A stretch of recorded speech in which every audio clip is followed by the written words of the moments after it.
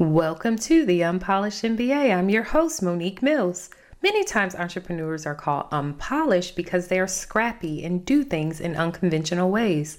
Well, I like the name Unpolished MBA so much that I even trademarked it. So on this podcast, we commend those with practical experience because they've proven time and time again that one can be successful in business even if they don't have a formal MBA degree.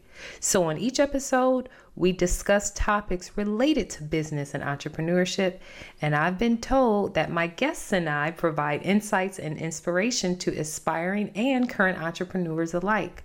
So this is the place where you can come and hear real life stories that can help you navigate both challenges and opportunities in business. Now let's jump into the next episode.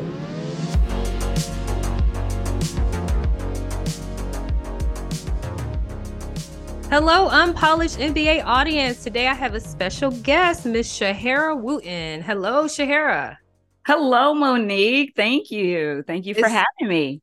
Well, it's good to have you here. We're going to touch on a few things about your journey. Of course, we have to talk about the entrepreneurial journey and some interesting things about finances. We all need to know more about that, get more in tune with that. So I'm excited about this conversation with you. You ready? Absolutely. Yes, I am ready. I'm excited. Let's go. All right, cool.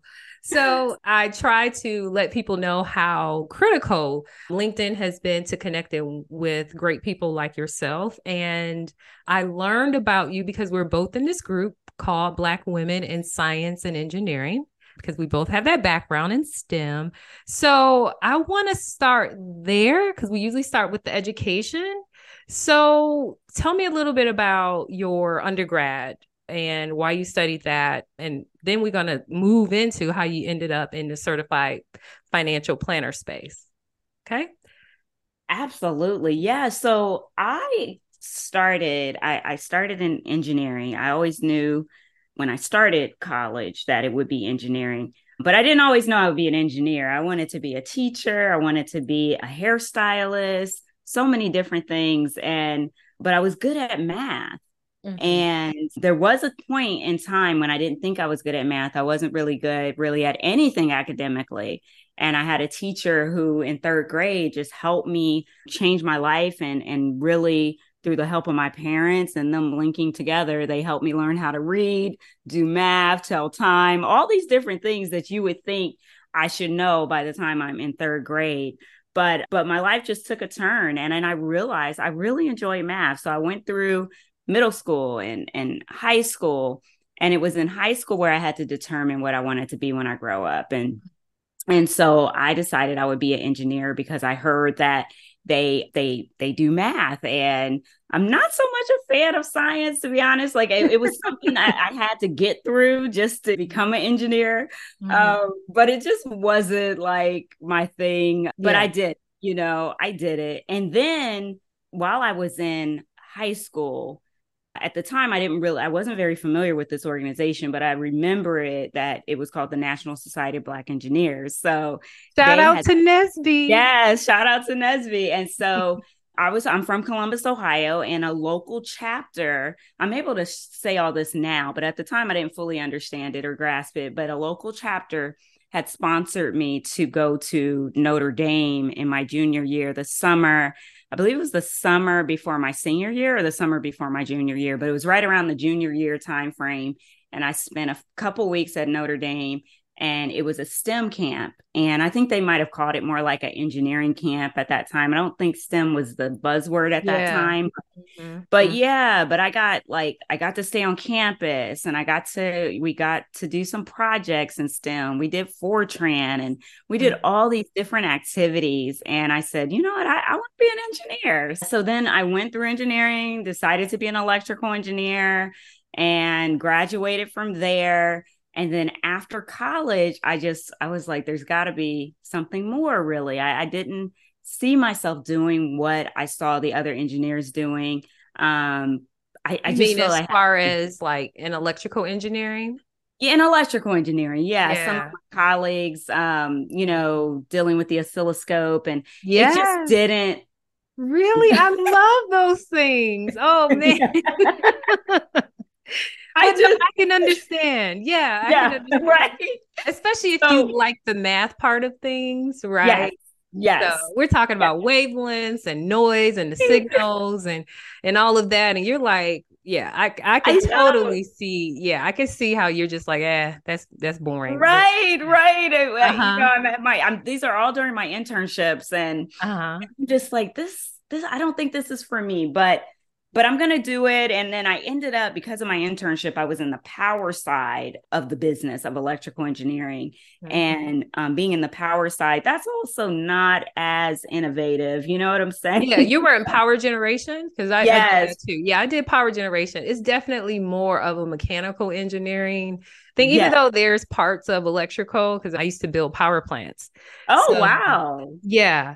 So that, all of those are tied to the grid and understanding that's, of course, a larger scale of electrical engineering versus electronics and, semiconductors. But I can totally see. Exactly. Yeah, it's more of a construction field. It is. It Yeah. is. So that's what I found myself doing is we were, I was at a company that dealt with pretty much every aspect, from residential to the utilities to, Mhm. major stadiums, just making sure that, they had the equipment. And Mhm. so even with all of that during my internship, I knew, like, wow, this is not what I'm interested in, but I'm going to keep going because it was the path of least resistance. Yeah. I was getting this scholarship, I was getting this internship, so I didn't want to ruffle anything. Hmm. It's kind of like the golden handcuffs. But when I graduated, I took on the job with that company. Again, it was path of least resistance, very easy to do. But while I was there, I was in a sales role, Hmm. and I enjoyed getting out, meeting people, but I just didn't enjoy the work. All right, let's take a moment to thank the biggest sponsor of the Unpolished MBA. That's TPM Focus. TPM Focus is a strategy consulting firm that helps startups and small business owners generate revenue and find their way to profitability when they're launching a new product or in a new market. So reach out to tpmfocus.com. TPM stands for The Profit Matters Focus.com. So I ended up, it was like I was 25 years old. I was in Philadelphia. I had just got off the technical sales and training program that company offered. And so it was my first like full-time job outside of being a trainee, and I wasn't a intern anymore. And I did distribution sales. And so I called on electrical contractors. So that was, all over the tri-state area around Philadelphia. So that was the catalyst for me to just try to start to figure out, what do I really want to be when I grow up? And I Yeah. remember going to an Urban League Young Professional meetup, and it was in Philadelphia, and the topic was financial empowerment. And when I went there, they had tables full of insurance agents, financial advisors, various financial institutions. And I remember walking up to a bank. It's a major bank, and I remember there was a financial advisor. So I knew that person was a financial advisor, but I had not met one before that I know of. So I walked up to him, and I said, didn't know what I was going to say before I walked up to him, but this is what came out of my mouth when I did. So I said, I'm 25 and I want to retire by 30. And I'm just looking at him like, okay, what can you do about that? And I knew that 5 years was a short period of time, but at that age, 30 just seemed ancient to me. So, Oh gosh, it seems so old. I know. right. Yep. Right. And it's not old at all, at Yep. Yep. all, Hmm. So, but at that age, Hmm. it just seemed like, okay, I know this is a lofty goal, but what can you do? You're a financial advisor. So he looked at me, and we decided to go ahead and schedule a meeting. I met him up in downtown Philly, and then I walk away with some paperwork, and I'm just like excited. But then a week passes, and a month passes, and time passes. I'm trying to reach him, and I'm like, do I have this account open? Am I starting to fund it? I just didn't Hmm. understand. But then I soon realized, after being ghosted, basically, that we never opened an account. We never did anything. And He I, thought your proposal was unrealistic. He's like, yeah, it was so odd to me, right? Like, either yeah. he was incompetent. I didn't understand either he was incompetent and didn't know how to open a basic account, or he just felt like I'm not going to be able to help He her do didn't take you it. seriously. He didn't take me Yeah. right. Right. Yeah. Yeah. I Yeah. don't like that. At It least was, have a yeah, conversation. Yeah. exactly. At least have a conversation, help me set realistic goals, help me Mhm. level set, give me some education, something. So Yeah. that at that point, I just really had a hunger for finding out more about finances. And at the time, my church was doing financial literacy. Being in an internship, I did contribute to my 401k like at a very young age, just because that's what I heard all my coworkers Yeah. doing. So, and we were able to do it. So I did it. But other than that, I didn't really understand fully like that you needed an emergency fund. I didn't understand credit score. And it just intrigued me, first of all, that I didn't understand that. I never knew about it. Mhm. And then it was just intriguing because I knew that I wanted to build wealth and just get on this path. And so I just really gobbled up as much as I could. You know, I had Yeah. already, I believe, had by this point read Rich Dad Poor Dad, Yes, read Think that and was the Grow Rich. catalyst for Yeah. me as well. Yes. Yes. Shahara, this is the For you funny too. part. This is the Yes. funny part for, I would say, for professionals in STEM overall. Now we know that people who graduate with STEM degrees are outside of finance are the highest paid folks in, in middle class, outside of entrepreneurs, right? Yes. We make good money in our careers, and no one, and I mean no one ever talks about money and how you should allocate it once you start making it and how to use it for wealth. We How is literally it? nothing about it. And we should, I think that should be a We part really of the should. curriculum. I agree. Like it should just be a part of before you graduate, this is what you need to do. How about for like how we do for certifications, continuing education is required, just like you got to renew your driver's Yeah. license. Like everyone should Yes, I renew love that. financial literacy every year because you forget things too, You right? And then forget. yeah, and then like as you grow in your career or get older, whatever, life happens, things happen, and you need to make adjustments, and you don't remember all of the You things, the don't. tools or whatever. So really need to start doing that. We do. And I believe in just in time financial literacy too, because we Oh, don't good. retain a lot of that information either. So, Mhm. just like you're saying, that is a way to curb just that information loss that you get because learning about a mortgage in middle school, you may not retain it, right? Like you're going to Right. be like, oh, okay, that was interesting, but it's not until you have to apply the information that you really, really retain it. And so that's why I mean, just your idea about continuing education for financial literacy, I think that is such Mhm. a great idea because, and a way to frame it, because it's really important to constantly educate yourself. Mhm. And that's exactly what I was doing. And then it got to the point where I started praying and I was just like, oh my gosh, I feel like I want to change careers. And that's when I read Purpose Driven Life and I read What Color is Your Parachute? And I Yeah. started on a path to changing Mhm. my career. And finally, at the end of this month, it'll be 19 years that I did change careers and start on the path to the financial services profession. So And how I, did your family take that?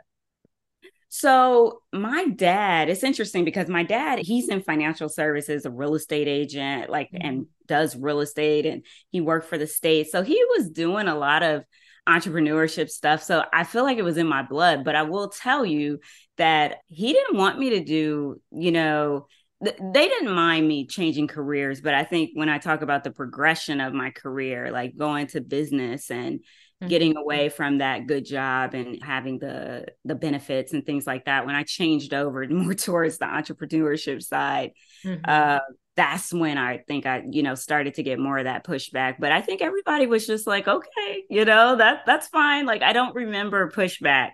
from them. It's scary for a Mhm. lot of parents. And now I know that, I know this now as a parent. My kids aren't that age yet, but I can see how your child has gotten this degree that could have them that good old job for the rest of their Yes, lives. And they're choosing to do something that quote unquote provides less security. And then right. you're afraid for them. And Yes. I'm so glad that you just had a little bit of pushback. I'm so glad that that was it. And they allowed Yeah. you to explore because now you blowing up the spot. Thank you. With, Thank you. Yeah. so, I mean, I've watched some of your lives, guys. I'm going to give you all a link to her LinkedIn profile and other things, but I watched one of her lives, her LinkedIn lives recently. It's great. I mean, you just share so much. Thank So, you. I mean, you're definitely gifted in what you do and in communicating it in a both personable and easy to digest way so that people can take action if they're at that point. You know, some people say they want things but aren't Appreciate willing to put the it. work in, right? Yeah, thank you so much. Yeah, I truly appreciate that. Yeah. Um, it's powerful. And just even back to your point regarding the family pushback, because my new career was it was comparable in terms of pay and all of that. Mm-hmm. They were more accepting, but you know, like you talked about with entrepreneurship, you don't have all the benefits. And my dad was an entrepreneur, and he was just like, I don't want you to, he did push back on that when I was proposing that I wanted to just kind of go out on my own and do all this stuff by myself. And he pushed back on that. And I was just like, but you're an entrepreneur, you know? And that was probably why, because he knew how hard it was. Mm-hmm. But when I truly launched out, honestly, I did not tell them. I did not seek their advice. Okay. And I said, I'm going to do this because I don't want anybody holding me back or giving me. So I'll tell you that part. There was pushback as I got towards entrepreneurship. So here's the thing. When you're lucky that you had a parent that had entrepreneurial experience, even if you didn't ask them for help or insight, there was someone in your circle who had that experience. Now, Mhm. how do you learn about business overall where they give us none of that kind of insight in Mm. the engineering school? Did you make Yeah. a lot of mistakes? Were you broke for a long time? Yes. All of the above. It was definitely trial and error. And what really happened for me is when I left, I was in a brokerage firm, like a broker dealer brokerage firm. And when I was there, that taught me a lot about how to start from zero every month because I was on straight commission. So it was Mm-hmm. almost like a lesson. It was like getting me prepared for being fully, like having no training wheels at all. Yeah. So not knowing like where your business is going to come from every month, that can, for me, it definitely helped build my faith in God. Mm-hmm. Like I had to Mm-hmm. rely on him more than I ever did before. Because Mm-hmm. it's like I had no idea where stuff was coming from. And it gives you definitely more grit because you just get out there, you put yourself out there. I was in Phoenix and I didn't realize that I would be putting myself out there like that. I was always out networking, but it was more so like for corporate, like just to meet other corporate professionals. Right. But once it changed to just being with them, being a financial advisor at that broker dealer firm, it turned into me actually just having to meet people to hopefully see if they can give me business. So that did give me some great training. And I also had to take a pay cut because I started there at that with that commission, lower commission or a lower base salary than what I had before. And then it also prepared me for I had to cut a lot of expenses. So when I talk to people about cutting expenses if they need to, when I talk about people about how much do you want something, I know because from personal experience. And so I had pretty much cut everything down so much that by the time I was ready to start my own business, it was just going to be easy because I was used to a certain level, like a certain Mm-hmm. lifestyle. And Mm-hmm. then from there, I was able to build up and really grow from there. And then everything else just, it was like, wow, this seems like a lot of money now because I didn't have that before. I had to cut pretty much everything that I could, you know, eating out. It might have been it was difficult to say no to people on social things. Sometimes I would have to do that. And because of that, there's a repercussion. People will just stop calling you. You're saying no so much. They're like, and then all of a sudden you realize, wow, I Mm-hmm. don't talk to that person anymore. you know Yeah. and so I will say there's a sacrifice there too, with relationships. But what I've learned is that if you can learn how to build, just continue to hold on to some of those relationships, but then some of them will just fizzle out. Everything has a purpose and a season. But Seasons. there were just a lot of things that I learned from just bare bones, getting down to the bare bones. What is it that I really need right now to make all this work? And you really get scrappy, and you really learn how to sometimes launch ugly. You learn that you don't need to be perfect. You just need to make some progress, take some steps forward, and do it. And because I was single and I didn't have any children, I would no husband, it was just a good time for me to kind of do those kind of things because I was only affecting myself. Oh, that's a great point.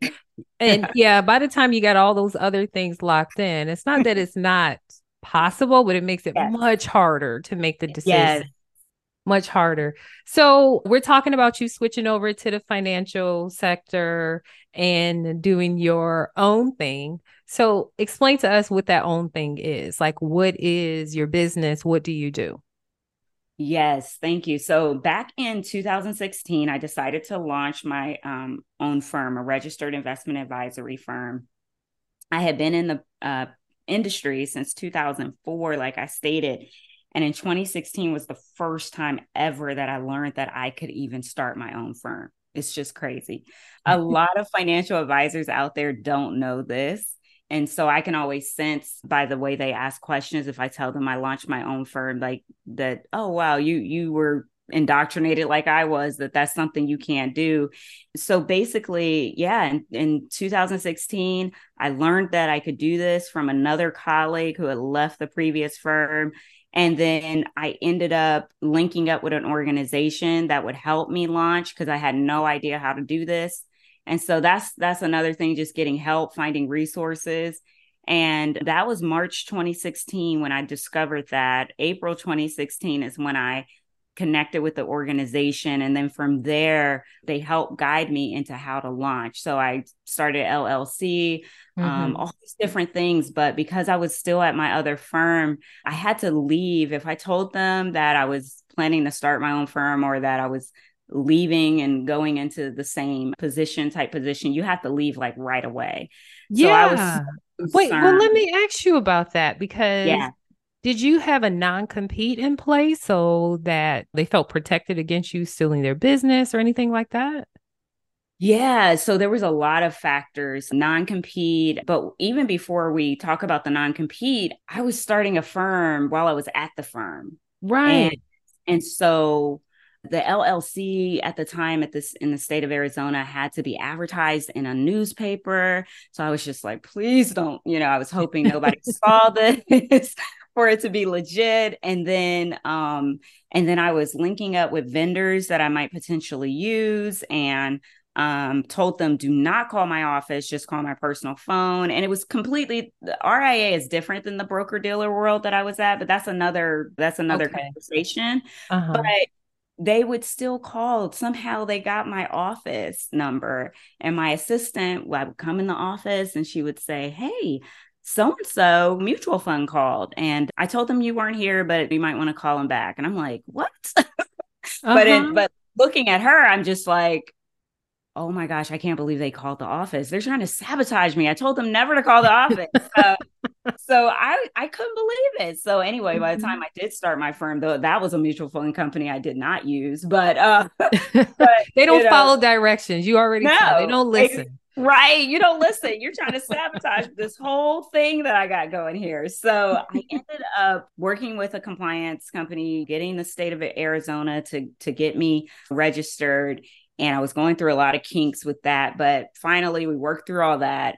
And July 1st is when I knew that I needed to leave my previous firm. So Yeah. the previous firm, I even spoke with, because I was in a networking group, I spoke with an attorney, and I said, hey, can you read agreement that I had with them? Hmm.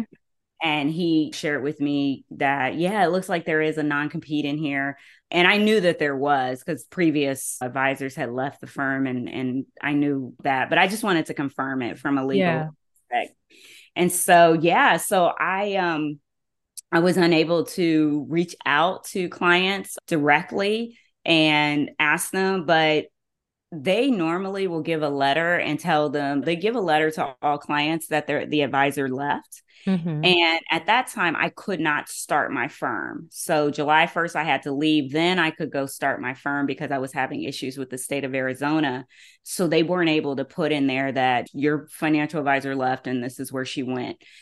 And so it's a very interesting that they would do that when it's a non-compete because clients Yeah. will try to follow you. Well, for me, a lot of my clients I had met through social networking events. So I was able to go out and they would see like, what, you left? Like, what's going on? Or Mm-hmm. some people had my social media. And so they reached out. And so that's how people kind of found me. But I knew that based on how I wanted to do business going forward, I wanted to really focus on a niche. And with my other company, I was really basing it on if you could breathe, if you could fog a mirror, Yeah. be a You're a good customer. client. Yes. So what did you niche down on? What population are you focused on Yeah. serving? Yes. So at that time, it's really evolved, but at that time, it was women professionals and then STEM professionals. And then I've just really niched down even further because I now have an academy spun off and I'm niching down to Black STEM, women STEM professionals. Oh, incredible. Yes, yes. So I still work with STEM professionals with my RIA, but then I created another business that's just for the academy, and that's focused on Black women STEM professionals. So the umbrella is still STEM, and then it ends up being there's a like a even more niche focus on the Black women in STEM. So it was like 14 days from 7/1, July 1st, and I declare that my Independence Day. So if anybody, Yay. that's my career Independence Day. And Yeah. it's just a wonderful day that I celebrate every year. So 7 years in, 7 years, it was 7 years I was with the firm on 7/1, 2016. I left the firm. And then 7/14, the state of Arizona approved me to start my own firm. Well, Yeah. congratulations on that. I mean, Yeah. it's so ingrained you even know the dates. I want to ask you about this academy though. What can you explain what that is? Is it a course that you go, folks are in a cohort and go through it together? Can you Yeah, explain it great like that? question. So I am in the development stages of it. I started actually developing it back in 2021 because I wanted to reach more people. My firm, I do one-on-one work or one to a couple, so two people. And then with my book that I wrote, I that's one to many, and then one to a few was the academy, the program, the online Mhm. program. And so I wanted to, figure out like, well, who's the one to a few that I want to work with? And that would be Black women in STEM because that's who I relate to. I Yeah. know that experience. And so I said, Mhm. and they need help. There's plenty that they make a lot of money and they've made really great decisions. But then there's those women that they make a lot of money and they're just like, wow, I feel paralyzed and stuck. Like, why do I Mhm. even feel, why am I struggling? Like, why I make all this money? Like, where is it going? And Where is it going? Yeah, yes, I hear that a lot. So yes, I want you to fill me in on this book that you mentioned. So now let me tell you just how impressed I am thus far. You talked about so many different things that you've done in such a short amount of time. And for me, the light bulb went off that when you were in your first role, you understood that you were capable of so much more. And this is proof. Like just everything that you mentioned is proof. So we went from starting a couple of businesses, now start with an academy, and now you can even add author to your name. yeah. So I just want to congratulate you on that. I'm super impressed. So I just had to tell you that. Yeah. So tell me about the book, and guys, we'll link to it in the show notes. But tell us about the book. What's the title of it, and what is it about? Yeah, it's called In the Meantime, Own Your Financial Narrative. And I wrote the book because I had come to understand that Black wealth was going to fall to zero by 2053 unless we do something about it. And that really disturbed me. And I thought, well, I want to be a part of the solution. And I also want to know why is this? So I write in the book of the history behind the racial wealth gap. And then I also interviewed several people from being who are entrepreneurs. I interviewed a couple, like I would say one entrepreneur, one corporate person, but I wanted to share their inspiring stories of how they've overcome despite economic injustice. And then also bring in the financial literacy aspect, so financial empowerment. So that's all incorporated in the book. And it's the goal is to help people to really make a change for themselves, their families, and generations to come. Wow. Congratulations on that. You are definitely, so I know like on your LinkedIn profile, it shows that you're a CFP, a certified financial planner, but it sounds Yes, like you're a financial life planner, a strategist, all of those things when it comes to folks trying to even figure out like what to do with all the money that they're making. Quick question on that, because I know certain business models for folks in this space are different. Do you also help people invest?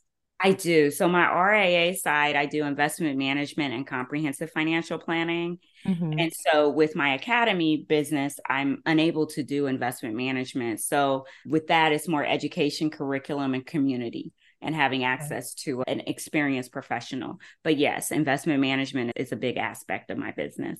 Wow. Well, Yes. Shehara, thank you so much for joining us today. For everyone, I just want you guys to know that her tagline on her LinkedIn says, helping clients create financial success one chapter at a time. Yes. Lord knows life is a bunch of chapters, right? I don't know what chapter I'm in now, but it feels like one long book, right? It does. Uh, It does. Absolutely. so, Shehara, where is the best place for folks to connect with you? Great question. The best place is LinkedIn. I am on there, as Monique shared. I'm trying to post at least 3 to 5 times a week. And then I do a LinkedIn live, I would say every couple weeks, if not more. And that would be the best place to find me. That's where I'm active. I like to get engagement and see what people's thoughts are on financial empowerment tips.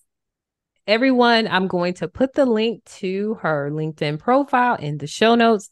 So make sure you connect, follow, and drop into some of her incredible LinkedIn lives. So, Shehara, thank you for joining us today. And I hope everyone will follow you and get some financial literacy.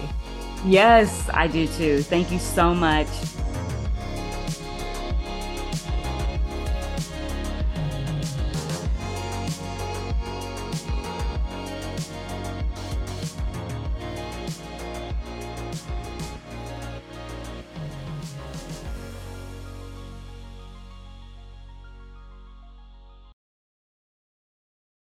Thank you for listening to the Unpolished MBA podcast. To hear more episodes or to request to become a guest, please visit unpolishedmba.com.